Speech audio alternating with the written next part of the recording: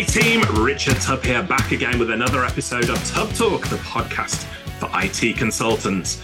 Now, for those of you who run IT solution provider or managed service provider MSP businesses, you'll know that one of the seemingly unavoidable headaches of working with clients is providing them with hardware.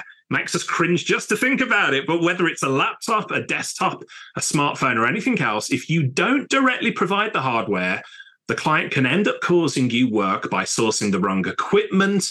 And if you do sell the hardware directly, then you can expect to maintain a mountain of admin and sometimes clients haggling with you over cost as well.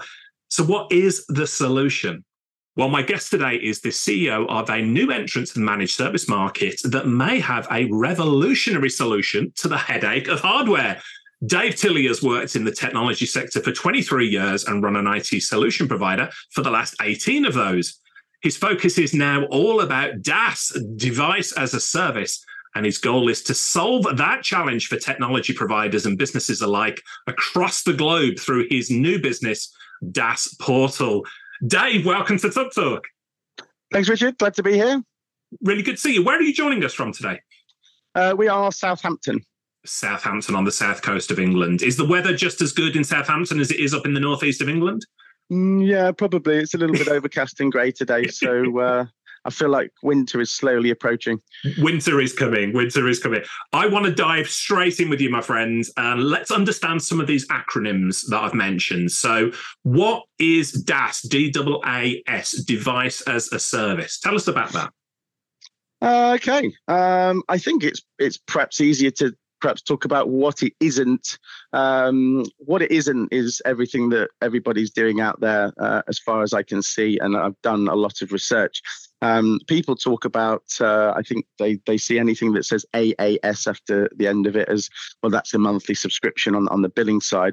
There's a lot more to it than that. But everybody that's out there doing device as a service that I can see, all they're doing is buying hardware and pairing that with a lease agreement. That's not device as a service. We've been doing that, and we've had those solutions available for years. They're just branding it as device as a service. The challenge with that is that it works okay if you've got maybe a 30 or a 50 user refresh. You don't mind going through all of the hassle of sorting out the lease paperwork and the admin that goes with that.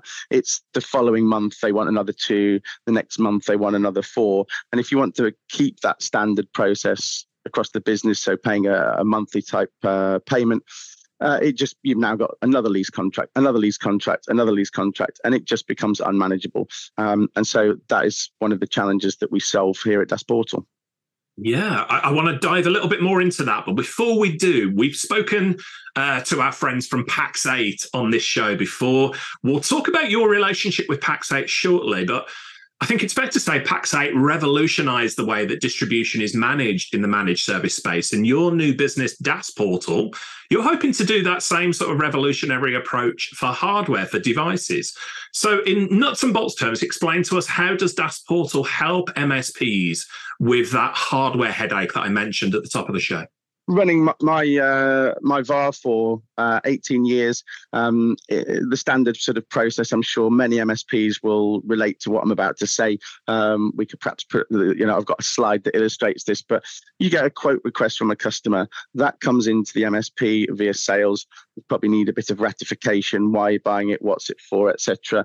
Sales have got to then send that to procurement. Procurement have got to get some pricing from distribution. However they do that, it's got to flow back to the sales person, and that needs to go into their quoting tool, back to the customer. Customer's got to approve it, might need chasing, they might haggle on price, and eventually, let's say you get an order back. Now then that flows through the MSP. They've got to go send that order, raise the order internally. They've then got to raise purchase orders, get that equipment into the MSP, and then they've got to get it configured, sorted out, boxed up, and sent out to the customer. So there's a huge amount of process in that.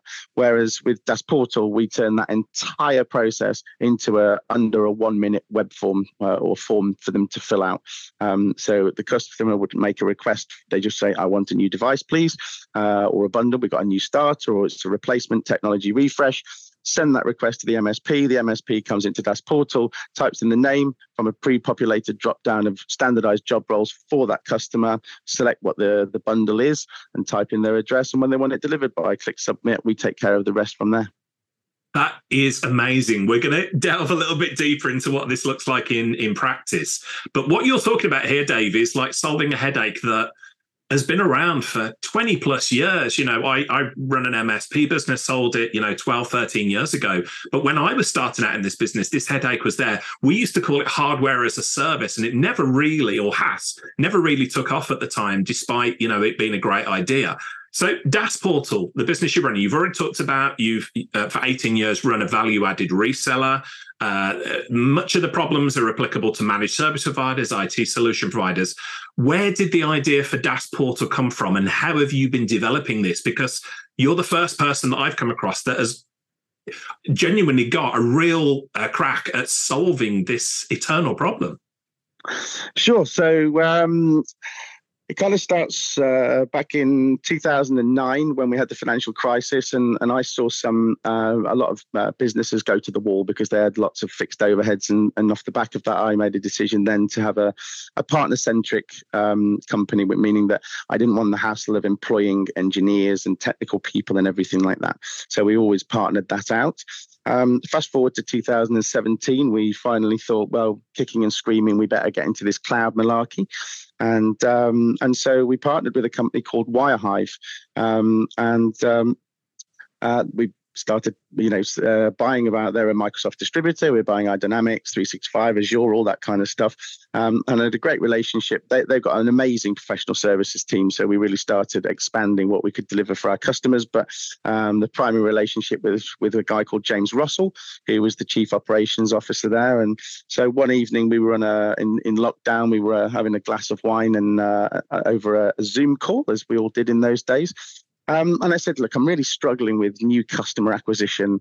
Do you see any, I'm looking for perhaps a new direction to go in. Where do you see any opportunities? And he said, I really think device as a service still needs solving, properly. And at the time I didn't know, but I think they had a very good crack themselves at trying to solve that.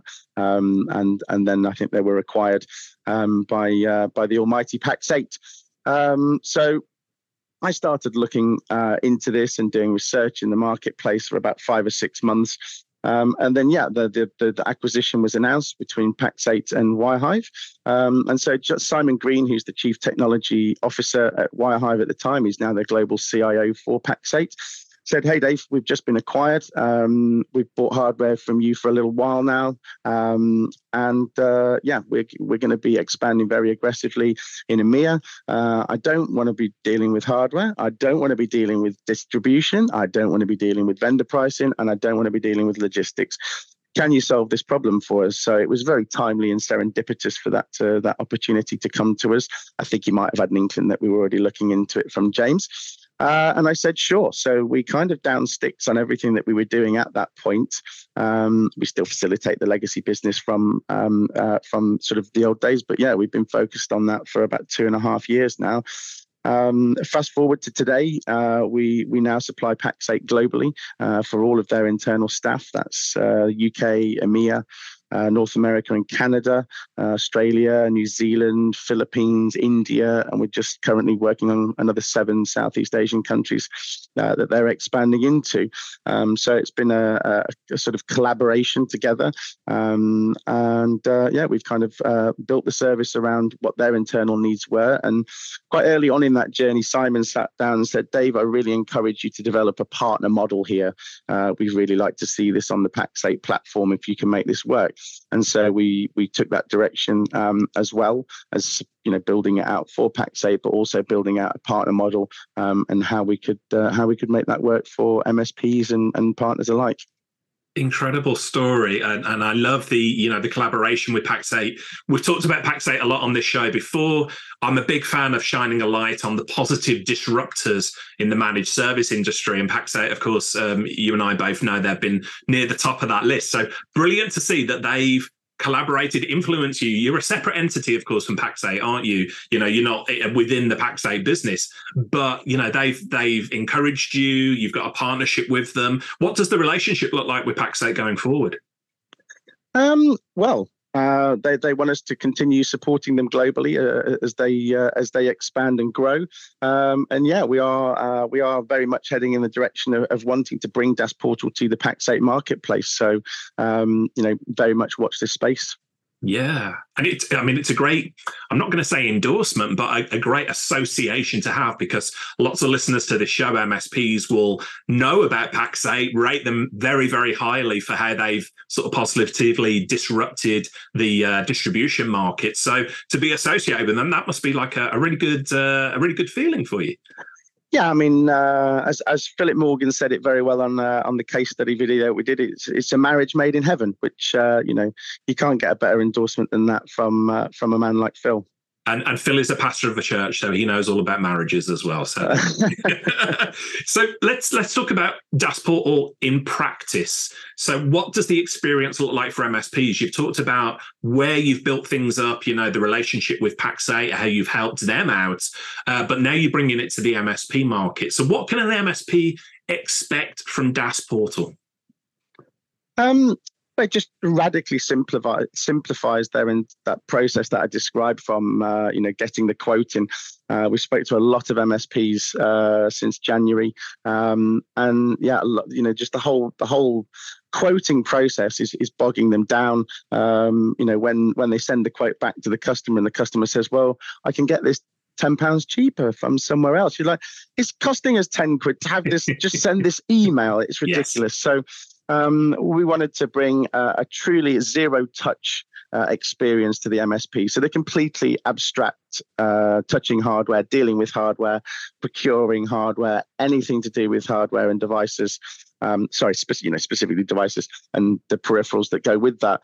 They just don't need to touch it, and that's what they can achieve through our service.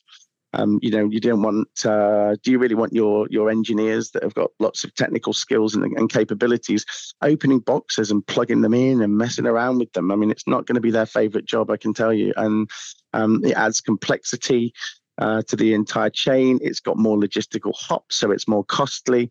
A core principle of what we founded this service on at the start, sort of strategic core principle, was simplicity. Simplicity equals cost saving, complexity equals cost. So we wanted to come up with the simplest, cleanest solution that was possible. And so the fact that there doesn't have to be, the MSP doesn't have to take the device into their offices.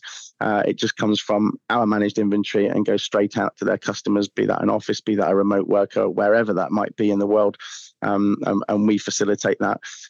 And it's also about reducing that overall process by probably 90+%. But it's what can you do with that free resource now, facilitating the deployment of laptops for an MSP. It does nothing to grow their business. Yes, some MSPs might say, "Well, we charge for that. We make a bit of a profit on that." Great, and you can still charge for the service that you'll be delivered through DAS Portal. But you're not growing your business away. You're not doing anything for growing your business by facilitating laptops. And so, if you're not facilitating laptops, what can you get those engineers or those salespeople doing with all of that additional resource? Start focusing on higher margin services. And things like that. I want to talk a bit about the integrations between DAS Portal and the existing tools and platforms that MSPs use. But before I do, a couple of questions that just spring to mind about what you've just described there, how you help the MSP. First one would be, can you assign specific margins to devices, to products? 100%, yes. So when we start the process, the MSP will set up an account in DAS Portal. They'll then upload their customer list. We soft credit check them just to make sure that they're eligible for the True Device as a Service. There are two models. You can still do a capital purchase, or you can do True Device as a Service. We kept the capital purchase in there importantly because at the end of each year, sometimes customers want to use up budget, and who are we to stand in the way of them spending money? So that's why we keep that there. Sorry, remind me of the question again. I got a bit lost. Assigning specific margins to products. Yes, Yeah, so they upload their customers, and we just soft credit check them because we don't want to take them through an experience. And at the end of that, the computer says no.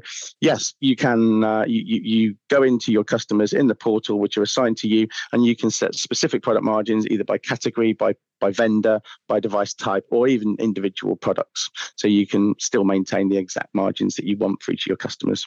Yeah, and because I'm a former MSP, Dave, I still think like an MSP. So the other question that sprung to mind here was, what about a standard catalog? So specific client roles or departments can get standardized hardware. I'm thinking specifically, there's going to be people listening and they're like, one of our clients, everybody in the finance department gets this certain spec of PC. Everybody in the exec team gets this certain spec of device or whatever. So can you set up standard catalogs for specific clients?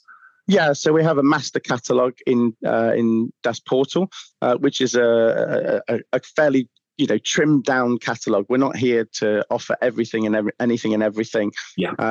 It's people get choice fatigue for starters. So we kind of take a basic, better, best approach in terms of what devices that we offer out there.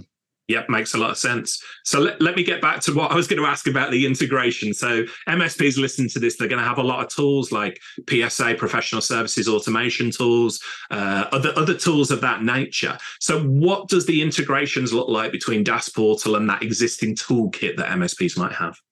So the DAS Portal is an open API platform. So yes, the MSPs can integrate with us using that. So hopefully just setting it up with their existing PSA tool. We are working and looking at and road mapping out some off-the-shelf integrations with some of the more well-known PSA tools out there. So it's definitely something that we've identified as we're here to make life easy for MSPs, and giving them another portal to go and manage something from isn't necessarily what everybody wants. So yes, we're very much focused and now and moving forwards in making that journey as easy as possible for the MSPs. Yeah, makes sense. Does anybody remember that dream of a single pane of glass to do everything? I'm not sure that's going to happen anytime soon, but good to see that you've got the integrations underway. Something you mentioned as well about, delivering the hardware ready to the client. So let me get this straight. So the hardware doesn't have to come to the MSP site and have to be configured. It can go directly to the client and be, ready for deployment there. Am I understanding that right? Yeah, so we looked at the model and we cater primarily for a cloud deployed strategy. And one of the main problems and the main overheads for MSPs is getting those devices in and configuring them on a gold image type approach. No offense to anybody out there that's still doing that, but that is the old way of working, and we're looking to the future to be the more modern way of working. And so it's just a whole bunch of process that doesn't need to happen. So with PAX 8, for example, when we order the devices in, we enroll them into PAX 8's Intune. So whenever we ship anything out, each of the individual users has the out-of-box experience. They just type in their credentials, bang, and away they go. But that cloud deploy strategy also facilitates the service wrapper that we put around device as a service. So it's an important part of doing that. So part of that process there is Intune a part of that? Many MSPs listening are going to be familiar with Intune, but is that something that you use as part of that process? Yeah, I mean, it's down to the MSP. What we're not in the market of doing is taking laptops in and configuring them on behalf of MSPs, because we're managing that inventory. For example, we could ship devices to the MSP, they could configure them, send them back to us, and we then manage the inventory from there. But then that causes problems. Well, what if say that laptop's been waiting there for a month or two, waiting to be deployed to someone? How many, significant updates have happened on the various different applications that they're using? So it's not current anymore. So, I think everybody is going to be going towards the direction of a cloud deployed strategy. It doesn't matter really from our perspective. It could be Apple Business Manager, it could be Intune, whatever, as long as, the model supports not taking laptops in and configuring them at a desk, basically. Yeah, makes sense. Now, for the benefit of listeners, before Dave and I jumped on the podcast today, there was, I prep the guests and I say, hey, I'm probably going to ask you about this, that, and the other. And Dave actually said to me, you know what, rather than me answering some of those questions, why don't you speak to one of our MSP partners directly? And so, Dave, Scott Riley is joining us today. Tell us about your relationship with Scott. He's very well known to the show, listeners to the show. Yeah, so we met Scott out at the PAX 8 event in Denver this year, and kind of hit it off straight away. And he's like, I love what you're doing. And I started talking to him about some of the challenges that we were facing when talking to MSPs. They're like, well, Intune and cloud deployment is definitely something that we're working towards, but we're not there yet, or we've tried it and we've not had a great experience, so we've kind of stopped doing it. And so, it seemed, and Scott was explaining the work that he does with MSPs, a lot of work around Intune and making that all very nice and slick and easy and helping them get there. And I thought, hang on, this is another marriage made in heaven. We're going to find and talk to MSPs.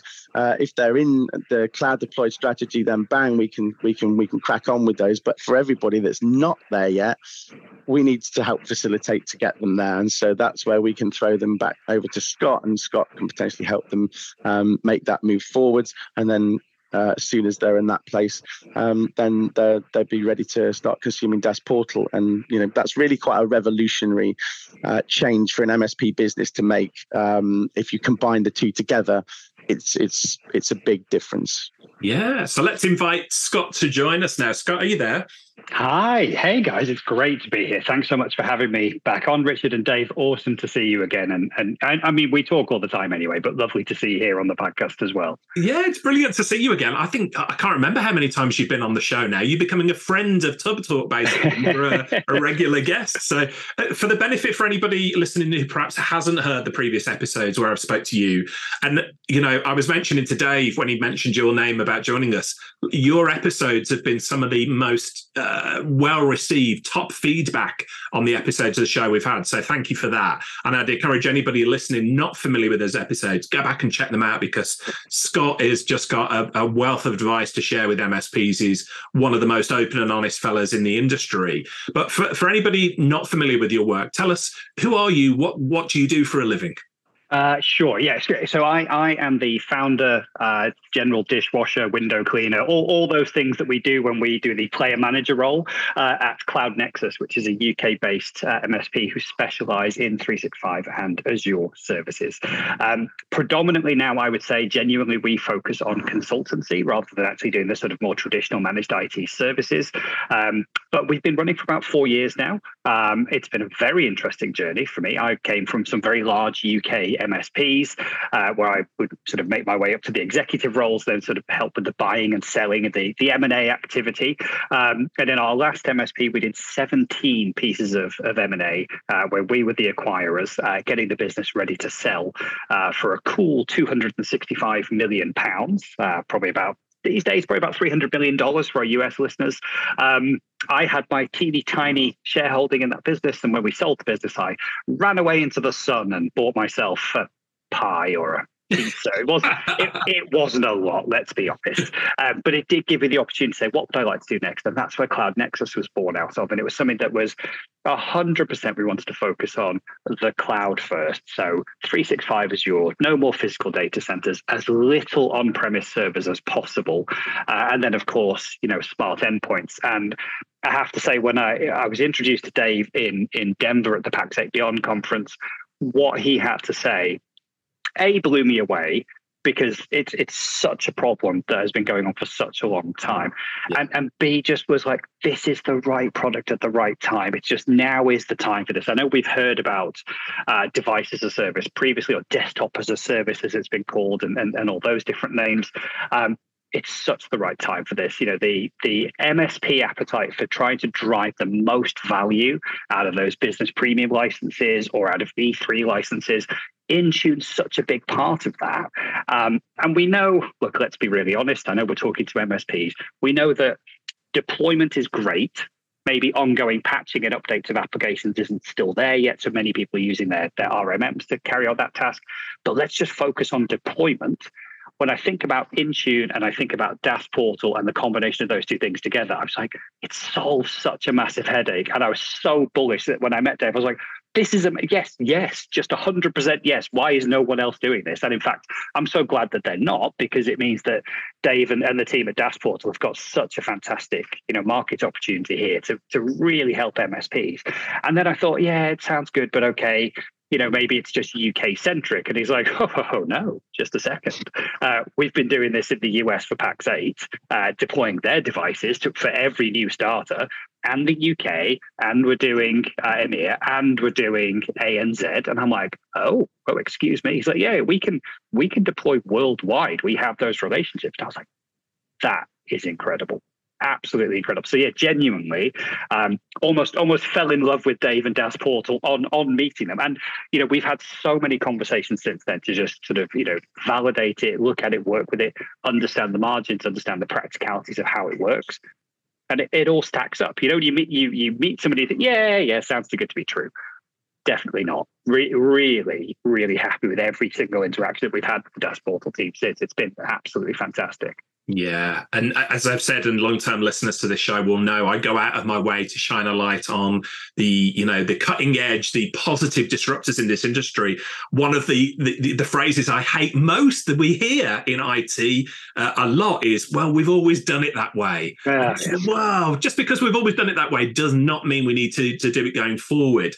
Dave and I talked about, the traditional headaches with providing hardware and things, but you've been in this industry, as long as I have. You've got a wealth of experience in MSPs. When you started Cloud Nexus, one of the UK's fastest growing MSPs, what did you say you were going to do differently about hardware? What does your current let me rephrase that. Before you met Dave, what did the hardware device process look like for Cloud Nexus? Well, let's be brutally honest, because if for Cloud Nexus we went, I'm not doing that crap. That's far too difficult and far too painful. So if anybody wants any hardware, we'll partner up and we'll give them to a partner who can go and sort out that hardware, because it's just too damn painful and the margins are too low. But if I think back to the MSP before that, where we did quite a bit of hardware, I found it such an incredibly painful process. So we have, what does the client want? So we spend all the time figuring out what does the client want, because we're in a world where we didn't have a fixed catalog. Maybe for some clients, we had an idea of a fixed catalog. What does the client want? Okay, great. Let's get it to the procurement team. So the procurement team would then go and try and get all the different bids and different deals back from different vendors. And then they would come back and tell us we can't have that hardware because they've got a better deal on this hardware. Brilliant. Okay, so we'll go back to the client and try and convince them that this other piece of hardware that we've got is actually better for different reasons other than we're going to make more margin on it. Then we get it back to the procurement guy. That deal's expired. Oh, but there's some other deals, and eventually we eventually get a price. Okay, great. Now we go to the finance team. We need to raise some POs because we need to go buy this hardware. What's the customer raised PO? I'll go and get the customer to sign an order, raise PO. Then I'll get it to the finance team. Then they'll raise PO. That deal's expired again because it's taking too long. Okay, can we get another deal? And that's just to buy the damn thing. Now it's bought, and eventually it ships to us. And then so we then get it out the box and do all the usual things and get the gold image out. Or, oh, this customer hasn't got a gold image. Okay, well, we'll make a gold image and we'll deploy this one. Great, okay. Pack it all back in the box. Send it back over to shipping. It's got to get shipped out to the client site now. Did anybody account for the shipping costs for the customer? No. Okay, we just lost 60 quid. Great, okay. On every laptop. Brilliant, okay. Did we put the hardware labels on? I don't think we did. All right, we'll arrange a site visit for when it gets on site because we didn't put the hardware labels on. Super. And I'm not kidding. That was a genuine rinse and repeat whenever we did desktop devices. Now, you can genuinely say we were probably a bit crap at desktops. Fine. Okay. Maybe we were. But I would bet my bottom dollar, if I was to go around a good number of the small MSPs that I work with, that their process is probably quite similar, except maybe without all the different teams involved. But what that means is the player manager guy is probably the boy or girl who's spending all their time faffing around with those processes of POs and chasing and orders and delivery and getting the best deal. And when you are a small MSP, you've got no chance of getting the best deal because you don't buy enough from Dell or Lenovo or HP to get those good discounts. And you'll often end up in a situation where you've got to spec everything up through Dell and you've got your business discount. And then the customer goes, I can get it cheaper from Dell Direct. There's an offer on today and I've got it for 50 quid cheaper. And you're like, oh, okay. So now what do we do? Do we let them buy it and then we'll do the setup? And actually, there's so many headaches involved. And that was before we had autopilot. Now we have autopilot and we have endpoint manager, and that's great when it works in the vendor portals, because the latest challenge that I see MSPs are having is that they're putting all the autopilot details into Dell portal or to the Lenovo portal. And then they're getting, if they've ordered 50 laptops, they're getting 50 follow-up emails with 50 tickets saying, right, sorry, we didn't get the autopilot ID. Could you give us the autopilot ID and the domain, please? So, right. So I filled it all in once, and now I have to fill it all in again for these 50 laptops that we've ordered. It's just a pain. And, that's not even thinking about the time it takes for the engineers to sit there, gold image, put the applications on, deploy the applications, find out which applications that user wants. Okay, update those ones, patch it, send it out. And then when it gets there, it hasn't got the right applications on and it needs some other updates. So then they're remoting on and sorry, that was a long-winded way of saying it's a nightmare. It is a nightmare, and I'm sitting here with clenched jaw because you're reminding me of what it was like 15, 20 years ago when I ran my MSP business. And I said to Dave at the top of the call, we talked at the time about this concept of hardware as a service. It never really took off, which is why I'm such a big fan of what's going on here. But I just want to draw out 2 points that you mentioned.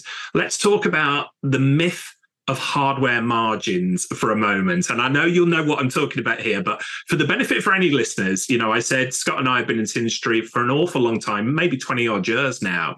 We both know that the margin that managed service providers think they make on devices and the margin they actually make on devices is different. But for the benefit of listeners, can you explain your thoughts on the myth of margin on devices for MSPs? Sure thing. So this is really easy for me because what we all do as MSPs is we go, okay, let me go and price up this new Dell laptop, for example, and it costs $1,000. Okay, well, I'll have a look and I'll see what discounts we can get. Oh, great, we can get 10% discount. So the retail price is $1,000. We can get it for $900.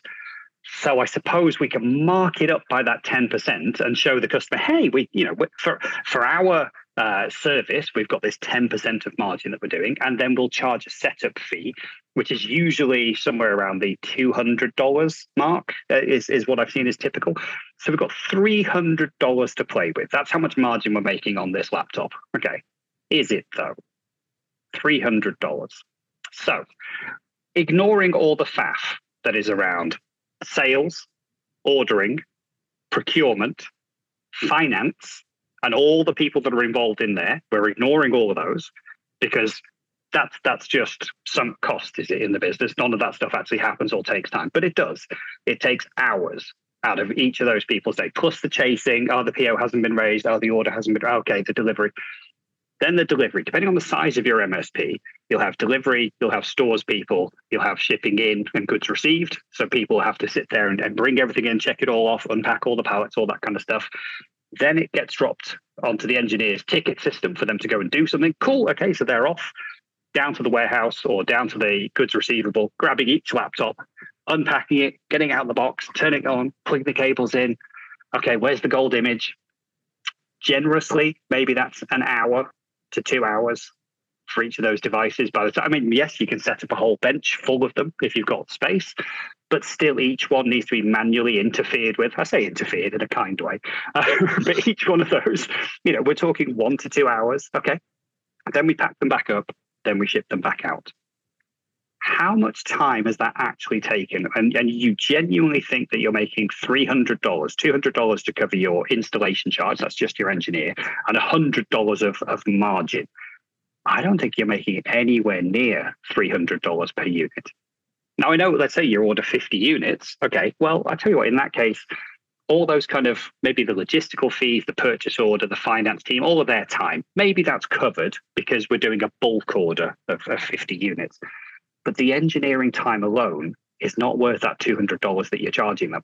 It isn't by the time you look at the scale of these things, the amount of time and effort it takes, unless you start to move to what Dave's talking about, which is a cloud deployed strategy. Get it from distribution, get it delivered to the customer ready to go so that the end user can log in. It's the right device, we've got the right profile set up for them, and we can get it deployed with all the software and applications ready to rock. And if we need to update, that profile, we do it once, we do it inside Intune, and we leave it alone and we forget about it until the next set of laptops comes along. But there's no way that we can sit back and go, well, it's all right, we're making $300 a laptop, so this deal's worth doing. It's one of the reasons why 4 years ago we said, I'm not doing hardware. It's too much pain and not enough return. Yeah. I don't do MSP coaching per se anymore. But a few years ago when I was working with, a decent sized MSP in the mid-market, and I asked them about markup, about margin on hardware device sales and that. And they said, oh yeah, we aim for 20-25% or whatever. When we actually sat down and we went through sales, admin, shipping, and we've not even talked about RMA, returns and faults and things of that nature and stuff. I actually demonstrated to them that they were making a loss with every piece of hardware they sold, which was a sobering moment for them and one I didn't take pleasure in. And this is replicated across the whole industry. So super, interesting what you say. The other thing I want to pick up on, though, you alluded to this, it's a common challenge for MSPs, missed opportunity cost. So my MSP back in the day used to deal with HP and Dell. We would often see turnarounds of days, sometimes weeks before we could get the hardware, before we could go through all the quote and everything, when our clients, and you and I and every listener will know, clients get in touch with us not to say, hey, we're going to need a piece of hardware in a month's time. They say, hey, we need a new piece of hardware when? Well, yesterday, the new starter's here yesterday. Yeah. Crazy. Yeah. So have you experienced that sort of opportunity, the lost opportunity cost there as well? Oh, consistently. Yeah. And it's usually on the ones and twos. It's not on the bigger orders. Yeah. The bigger orders tend to be well planned. But on the ones and twos, the client gets frustrated with waiting because what they know is you're probably going to get it to them for, I don't know, a little bit cheaper than retail.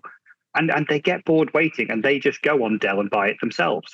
Yeah. Or they'll go on the Lenovo website, or to be honest, they'll go on Amazon and they'll just buy it and it's there next day. And then they'll raise a ticket saying, we've got a new laptop, we need setting up. And then they'll just pay hourly for the setup. They can't be bothered to wait. And so your internal delayed process of get the quote, get the order, get the financing to raise the PO, they don't care. They just need a laptop next day. And they want the one that they've seen. It might not be the right box, but it's nice and shiny, and the MD wants one, and he can see it on Amazon, and it's $800, and he can get it next day. Mm-hmm. That's the level of service we need to try and compete with, but also bring in the automation and the security and the standardized build. Because again, we see the other side of this, which is they can get it for $100 cheaper. Why is it $100 cheaper? Because it's got Windows Home on it. Yes. And now we've got to remotely sort out a bugger up with Windows Home and turn it into Windows Pro. We see that all the time. But that's just because they don't see the efficiency and they don't see the value of what the MSP is doing when it comes to hardware. A laptop's a laptop, right? That's how they feel about it. It's just a functional tool to do the job. Yeah. We think of it as something special and important, but the customer doesn't. Everyone needs a laptop, right? That's how it is. And that's why, again, I come back to what Dave and the team at DAS Portal are doing. As you called it revolutionary, and I genuinely think that that's true, because for the first time in 4 years, it's made me go, I might actually do hardware because something's come along to take all the pain and the hassle out of it. I can have a portal. I can put it in front of the customer. We can have a standard catalog. They can pick which one they want. It gets shipped to them on a next business day. It's got all the warranty. It's got all the maintenance. It's got RMA included. I will get an invoice at the end of the month for anything that we've bought. It's all taken care of. I don't have to think about getting all that stuff ready. And in fact, the customers can self-serve. They can order it. It can go to them. Our Intune portal will kick in with the right profile for them, with the right software. So as soon as it lands on the desk, it will get deployed with all the right software. We don't have to do anything. It's just becomes zero touch and a bill at the end of the month. And what's the client getting is a fantastic next day service anywhere in the world. I'm like, shut up and take my money. This makes sense, right? It's so easy. Yeah. I'm going to draw Dave back into the conversation in a second. Before I do, though, I think, those listeners who have heard podcast interviews with you before or are aware of your work in the industry, Cloud Nexus is at the cutting edge of Microsoft technologies. You're using these technologies really, really well and, demonstrating high degrees of efficiency. There's going to be lots of people listening to this, though, who have been meaning to get around to adopting these technologies, but perhaps haven't. So if you weren't using Intune, what would your relationship with Dave and the DAS Portal team look like? What about those MSPs that are listening and saying, this sounds great, but we haven't embraced Intune? What are their options?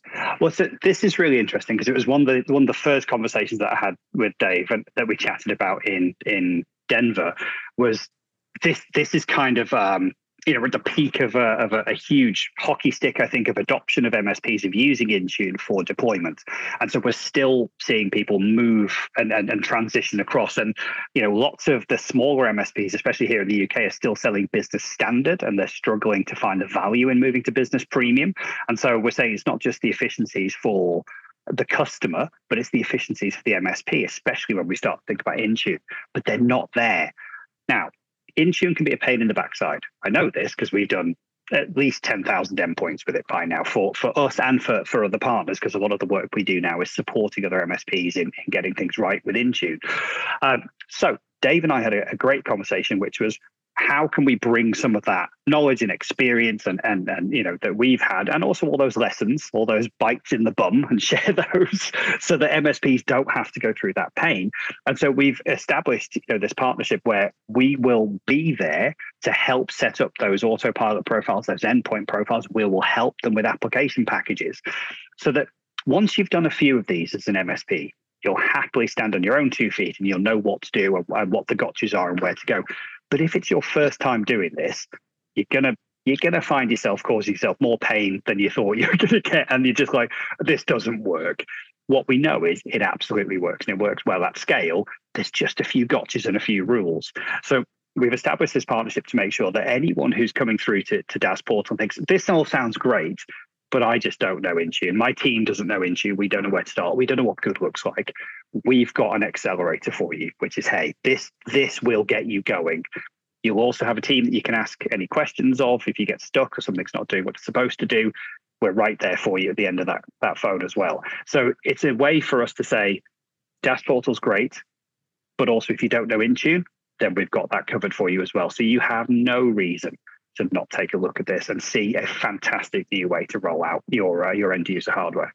That was awesome. Scott, you are a legend, my friends. And again, for the benefit of listeners who are not familiar with Scott, he speaks so openly and honestly about how his MSP is run, how he does things really well. So thank you. I appreciate it. And Dave, I'll draw you back into the conversation here. What an awesome idea on your part to bring Scott into this conversation, because we've just got a real, an exciting look from the MSP's perspective on things.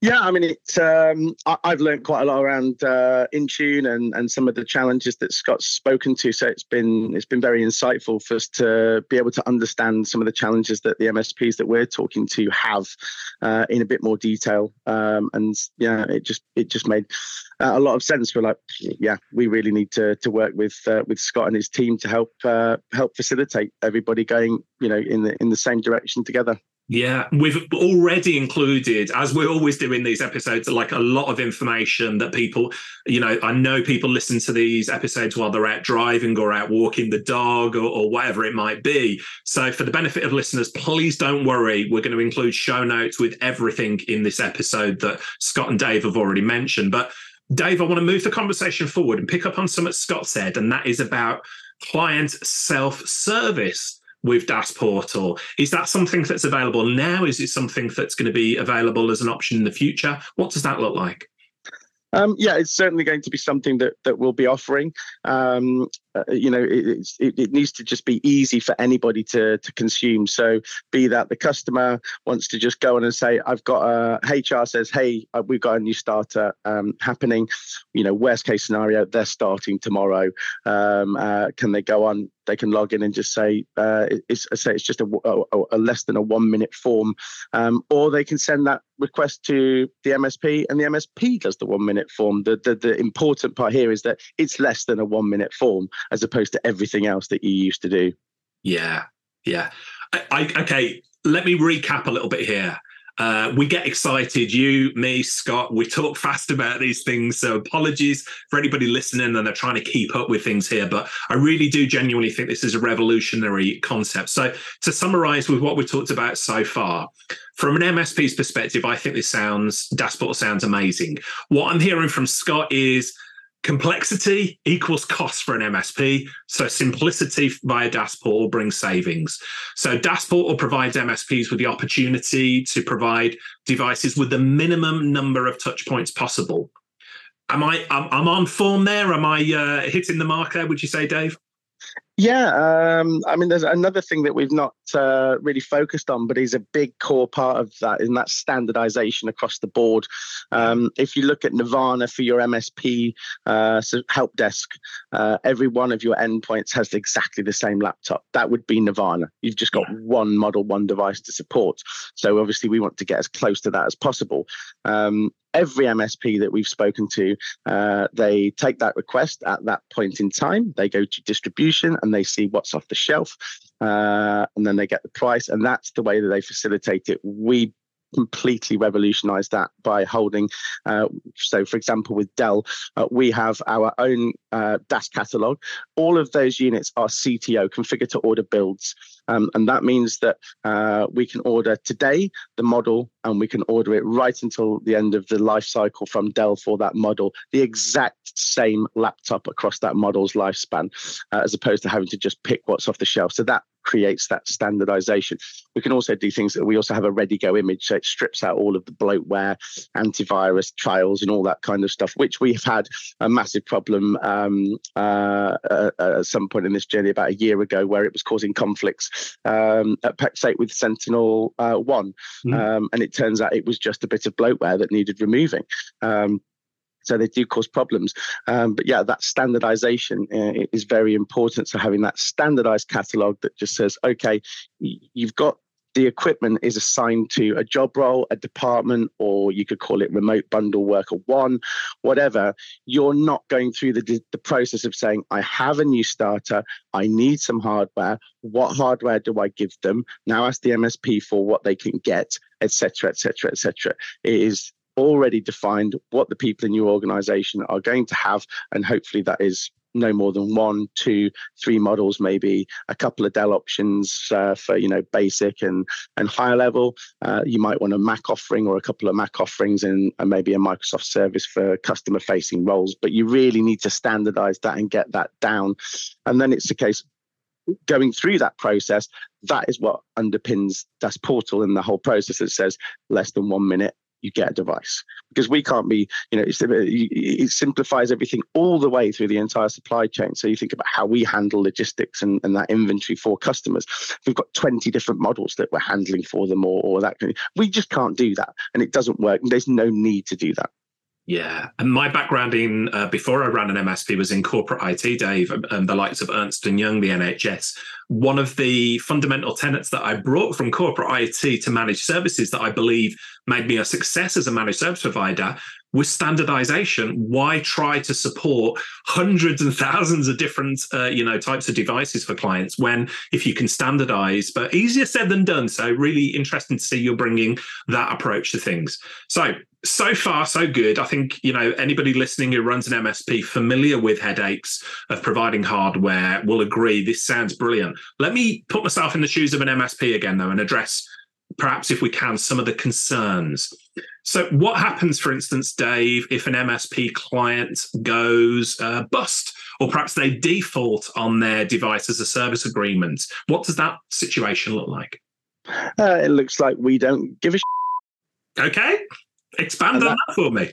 And that's because the biggest challenge we set out to solve was the lease agreement, the finance side of it. I identified that as being that is going to be the real tough thing to solve. And so we solved that by when people sign up, the MSP's customers come into the portal and we go through the process of standardization, putting the categories against the job roles and bundles. But as part of that, they sign up once on our portal, and that is the last document that they need to sign. They don't have to keep generating leases for every single order.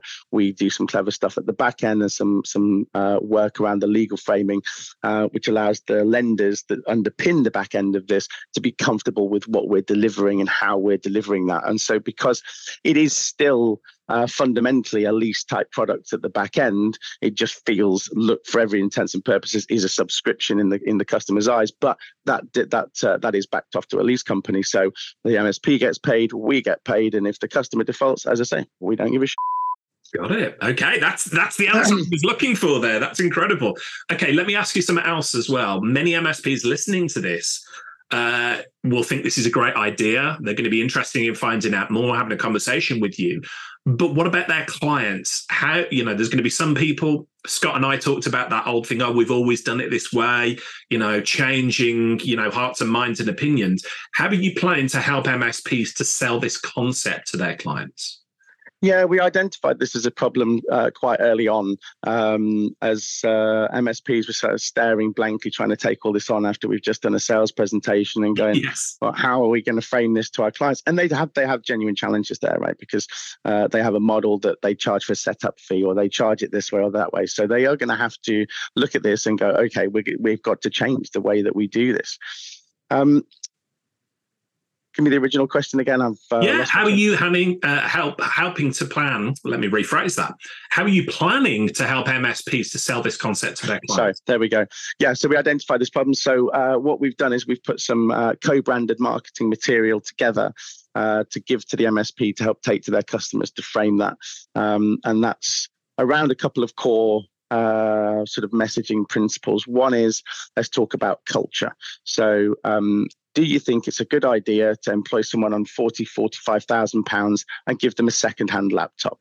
No, it's a terrible idea, because they're already back on Monster going, well, this is how you work, and this is what you think you're going to give me, a second-hand laptop. So we think that's a bad idea from a cultural perspective. Excuse me.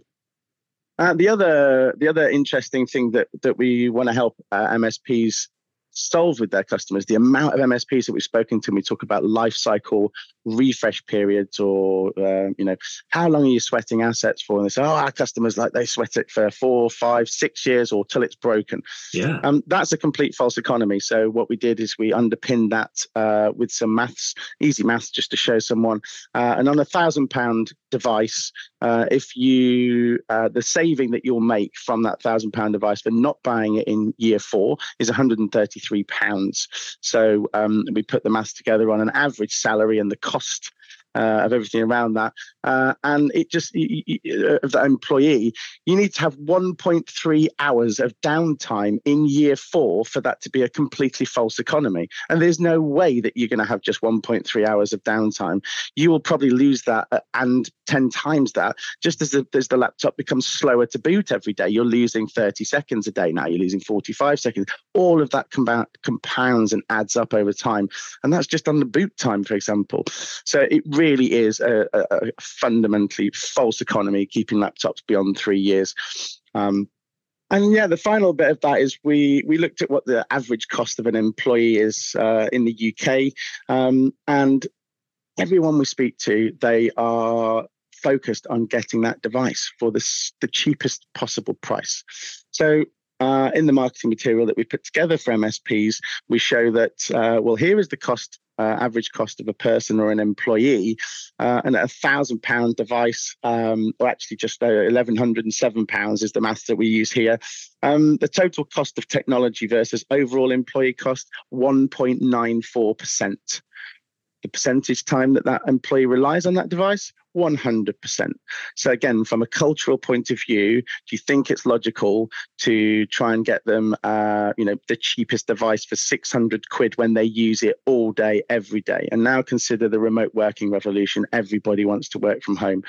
What's it like for that person who wants to go and enjoy the sunshine in their back garden, but they can't because their battery life is now about an hour or something, and they can't go and sit in their garden for longer than an hour, and they don't have a 40-foot extension cable? I mean, it's perhaps a bit of a daft example, but that's the sort of mindset that we're trying to foster and help MSPs take a new message to their customers.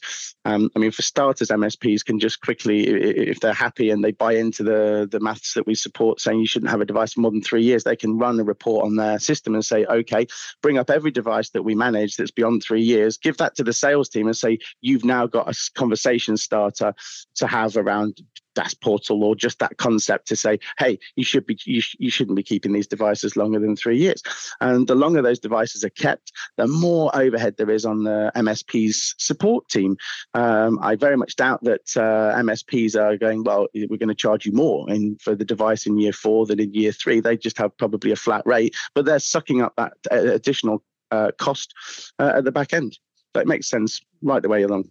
Yeah. We've talked about DAS Portal. Obviously, I think it's clear to everybody listening now, revolutionary concept, and I've got great hopes for it. I was going to say I wish you the best of luck. I don't think you're going to need luck here, because this is a clear opportunity for MSPs and yourself. Before we run out of time today, though, I just want to ask, who's Dave Tilley when you're not running DAS Portal? Who are you behind the scenes? To be perfectly honest, I'm not anybody. I don't get any time outside of DAS Portal at the moment. I am literally working nearly to midnight every night, pushing this as we're building out our capabilities globally. But when I'm not under a mountain of work, hopefully not for the rest of my life, I like climbing mountains, anything around snow, skiing, ice climbing, anything like that. I really love the outdoors and especially the mountains. Yeah. What about mountain climbing? Is there any specific mountains that you've gone up recently? Well, the last thing that I did was in 2016, I recognised a lifelong dream of climbing Manaslu, which is the 8th highest mountain in the world, without supplemental oxygen. That'd been something I'd wanted to do since I was a child. I'd watched a documentary on the BBC, and these people were like, and they started their 3-week walk to base camp, and I'm like, I've been up Snowdon, that was really hard. These guys are setting off for 3 weeks. I was like, it's got to be the most amazing adventure. So I've always wanted to do that. I actually use it as one of the slides as well, on our presentation deck. So our why, a la Simon Sinek, what's our core purpose, is we're an experienced first strategy, or an experienced first company, and I'm a bit fanatical about experiences, and I really feel the pain when you have bad experiences. And the reason I put that slide up there is because I say to MSPs, this is how I feel when I have experiences at distribution or online. It was like, wading through treacle. There's about a third of the oxygen that there is at sea level at that height. You can take 3 steps and I'd have to stop and take 5 breaths. And that's how I felt and feel a lot of the time when I have experiences with businesses. It's just shockingly bad. So we decided that was our why and our core purpose, and that we wanted to deliver an experience. So we kind of talk about now XLA, so an experience level agreement rather than a service level agreement. So yeah, it's a bit of a different tack on it. Wow, I love that. Experience level agreement rather than service level agreement. I think that's going to be a valuable one to look into for people listening to this as well. You and I think we're first introduced, we're recording this in September 2023. We were first introduced maybe earlier this year, wasn't it? And we talked a little bit. You're something of a climate evangelist. It's a passion I share as well. Can I ask, how have you handled conflict, or any conflict you've come across, between being, a hardware device provider and the environmental impact of it? Yeah, I mean, as I say, it's been something that I've been very interested in for a long time, and I like learning about the science. And sometimes it very much depresses me, the sheer lack of understanding out there, and just people don't really understand the problem that we're facing. How do we deal with that from our perspective? Our headquarters is completely carbon neutral. So all the energy that's supplied to this office comes from renewable energy, and not just I sell renewable energy. It's energy provider. It's an energy provider called Good Energy, which I have spoken to and researched and understand that is actually real and real clean energy and not just brown greenwashed energy. Right company. As well, for all of our employees, we sign up to Ecology, which is a company that Rob Belgrave co-founded, who's now he was the CEO of Wirehive and is now head of People Ops, I think, in Pax8. And they sponsor projects and various things around the world, and do it in a very good way. So we pay for all of, help we've still got people drive to work. They're still producing carbon. So we're trying to take care of that side. But as the bigger picture, I thought to myself, we can actually make an impact with what we're doing here. So if you go back to the idea of simplicity across the supply chain and standardization, we want as few hops in that logistics chain. So the nirvana that we're looking to deliver to companies is kind of how Simon Green in the case study from Pax8 described it, the CIO's dream. We want to see HR, they take on a new person, they input the details of that into the HR tooling system. Doesn't even go to IT anymore because it's auto provisioned into the domain and everything. That outputs a ticket that comes into DAS Portal. DAS Portal sends a requisition to the relevant stocking location, wherever that is. And the only human being that touches that device is the person that physically picks it off the shelf, puts it in goods in, and ships it out. So it's physically the fewest number of touches by a human and the fewest number of hops. We get that into our warehouse from directly from Dell, from manufacturing. It goes from there to the remote worker at home or to an office. You cannot get less hops than that. So therefore, it's climate friendly from that perspective. And then when we get to the end of the 3-year cycle, we can do things, and we will be looking to do things with those devices that make it as green and clean as possible. It's a part of everybody's agenda, or will be becoming a part of everybody's agenda. So I'm excited to see what we can do further in that. And I'm really excited because I felt, a little bit disenfranchised, maybe is the right word, or disempowered when you look at you doing all this work to recycle everything at home and all of this kind of stuff, and then you drive into a business estate on a Saturday and Motorola's lit up like bloody Blackpool illuminations. You're like, come on, we're not attacking this problem from at the right places. Everyone needs to do their bit, but there needs to be some bigger change. And I feel that, if we were supplying 1 million, 2 million, 3 million devices globally, and I'm affecting, and we're able to affect that and make a real change, we can do that on a bigger level. So I'm very excited. I have some cool ideas around that. So watch this space. Awesome, Dave. Awesome. Scott, just before I finish up with Dave, I'm just going to bring you back in here. Any final thoughts as we close up here? Because this is such an exciting concept on so many different levels. What's your thoughts on it? No, as I said earlier, Richard, it genuinely is maybe for the first time in 4 years think that hardware might actually be something that we want to do again, because it's taking all the pain away. And again, it's something that we haven't touched on throughout the call, but yes, there is a cost, for using DAS Portal and using the DAS Portal service. There's a cost per device. And I don't think there's any hiding away from that. But when we've done the maths and we've looked at it and just gone, the time that we save, in bringing hardware into the business, the skills that we now don't need, the effort that we don't need, it's made hardware so accessible. And when I go back and think of my previous organization, I think of all the people that, now in the nicest possible way, that wouldn't need to touch this device or wouldn't need to be involved in the paperwork on any part of it in and out, more than offsets any cost that we're paying for the managed service that runs through DAS Portal, but also actually takes us from, as you said earlier, losing margin and having this margin myth that we're actually making money on hardware, and actually makes money on hardware. Who'd have thought? What a crazy idea. So no, genuinely, it's one of these things. I think DAS Portal, obviously from a Microsoft perspective, which is where I always sit, we don't do a huge amount of Apple devices, but partner it with Intune and Endpoint Manager, whatever they decide to call it today, you've got such a slick process to put in front of your client to say, yeah, we have a standardized catalog. You can pick your devices. It's there next day. It all includes business warranty. Everything's ready to go. And it's just pain-free. And that's, again, my ultimate thing as an MSP. Can I automate it? Can I optimize it? Can I make myself useless? As I always like to say, this is a perfect process for me to not need to step in for hardware orders to go through and clients to be, empowered to do that themselves. So yeah, absolutely fantastic. I would encourage any one of your listeners to get in touch with Dave. And I think, Dave, maybe you did yourself a bit of a disservice as well when Richard asked you, how are you enabling MSPs? Because I've been on the calls with you and those MSPs about how to position this.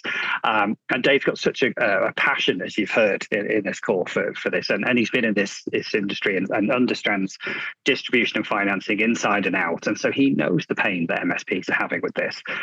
The way that he helps them overcome that and get that mindset right on those calls is fantastic. And you can genuinely see just eyes open. Oh, okay, I get it.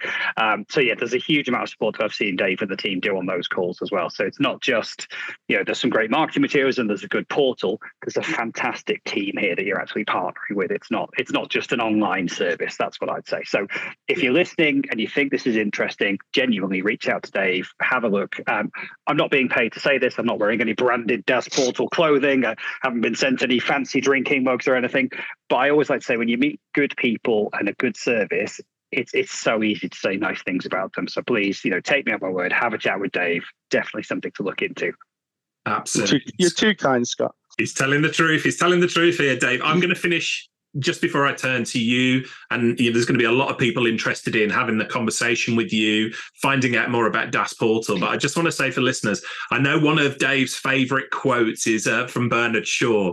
People who say it cannot be done should not interrupt those who are doing it. I love that quote because Scott and I talked earlier on about, it's always been done that way. One of our pet peeves about this industry. You are mixing it up in a really good way. And I want people to be aware of Das Portal. Scott's clearly a fan of it. You're clearly passionate about what you do. And this industry, we talked about PAX 8 disrupting how distribution was done. You are disrupting in a really positive way the way hardware and devices are done. So I wish you, the very best of luck with it. But as I said earlier, I think it's going to be plain to anybody listening to this. You're not going to need luck because this is a huge problem and you're going about addressing it. So Dave, thanks for spending time with us today. For anybody who wants to continue the conversation with you or jump straight in and find out more about Das Portal, how can they reach you? They can find us at Das Portal, DAAS, portal.app, Alpha Papa Papa. Or you can reach out to our head of business development, James Hughes. It's just james@dasportal.app, and he'll be able to get some time in the diary and come and have a chat with me and him. And we'd love to speak to you and answer any questions.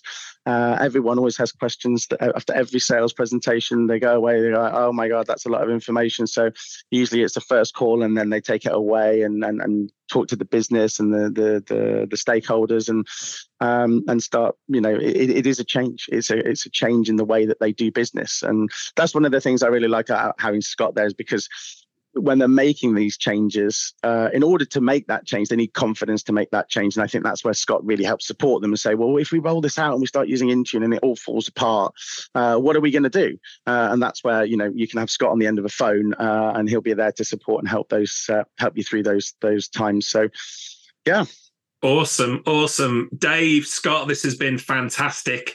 And for the benefit of listeners, we've mentioned, and I make no excuse for it, anytime you get Scott and I together, we talk and share loads of stuff. You add Dave to the mix and it's clear we're going to be dropping value bomb after value bomb here for people to take away. So everything we spoke about, all the links, all the resources, we'll include them all with the show notes for this episode at www.tubblog.co.uk. All that remains for me to say is Dave Tilley, Scott Riley, thanks for joining me. Thanks, Scott. Thanks, Richard. No, thanks so much, guys. And thanks for everyone for listening. Hey folks, Richard here. Thanks for listening today. I know you've got a ton of options for who you listen to nowadays, so I really appreciate your support. Do you have any feedback on this episode? Ideas for future guests? Tweet me at TubbTalk using the hashtag TubbTalk. I respond to every tweet and really appreciate your feedback.